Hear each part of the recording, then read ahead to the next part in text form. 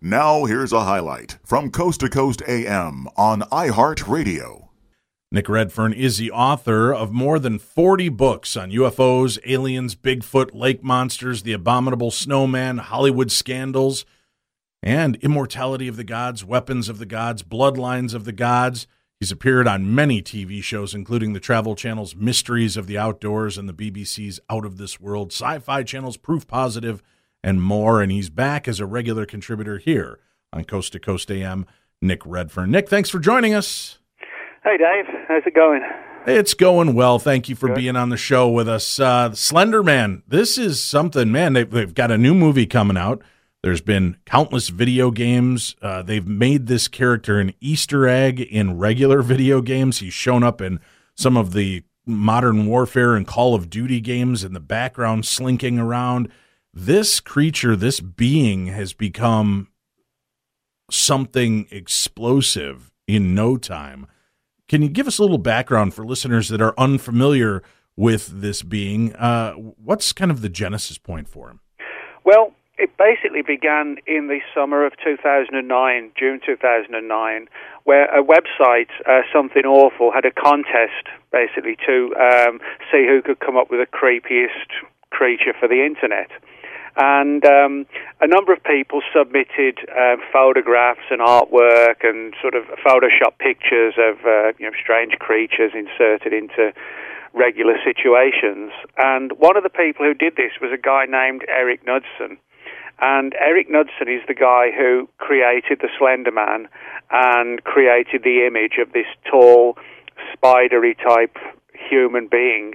At least it looks superficially like a human being. Black suit, black tie, white shirt, very long arms right down to the knees, and these tentacle-like, octopus-like tentacles coming out of its back.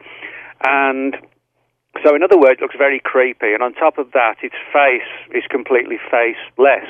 No eyes, no nose, no mouth, no ears, just sort of vague imprints where they should be.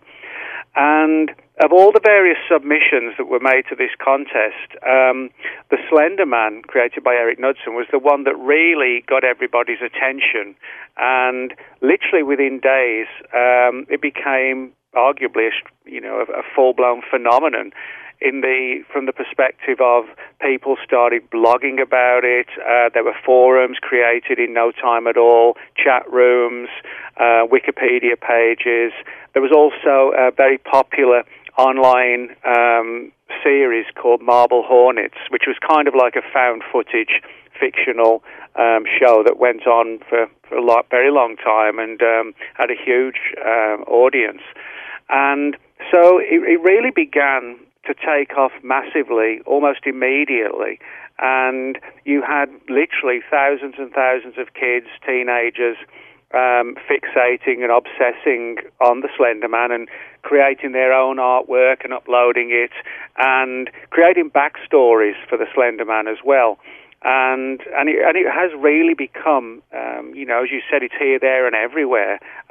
Movies, TV shows, you name it, even songs about the Slenderman as well. So it has really sort of gone literally through the roof, in terms of coverage and popularity.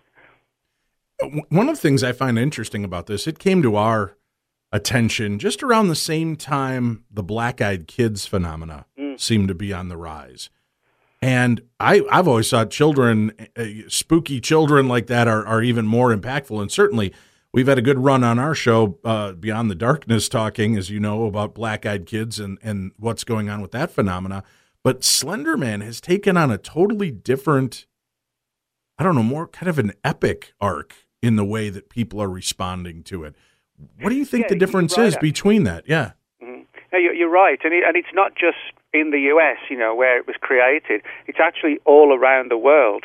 And it has really become a global phenomenon. I mean, if you just type Slenderman into Google, there are 7 million results, which is pretty impressive going for, a fictional character.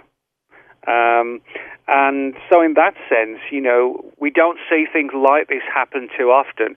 Now, you're right, with the black-eyed children, that did start off in a similar way, sort of these creepy entities with the black eyes, and, people saying, well, is it real or is it an urban legend?